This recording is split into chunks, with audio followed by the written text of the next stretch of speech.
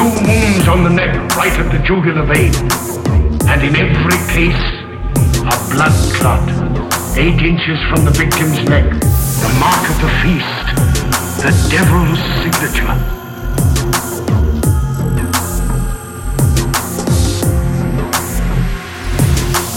Did you know the village is supposed to be infested with ghouls and vampires? Vampires. Malignant demons who issue forth from their graves in the dead of night to attack their victims and drink the blood from their veins.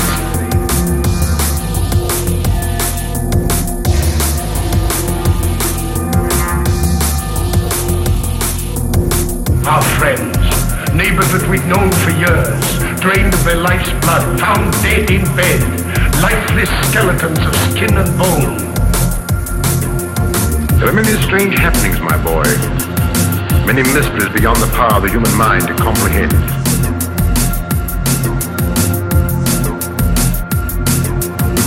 Vampires are at large, I tell you, vampires. Demoniacal creatures with huge canine teeth who bite deeply into the necks of their victims to grab and gorge on blood, warm human blood. Are these human vampires or bats? God save us, the devils.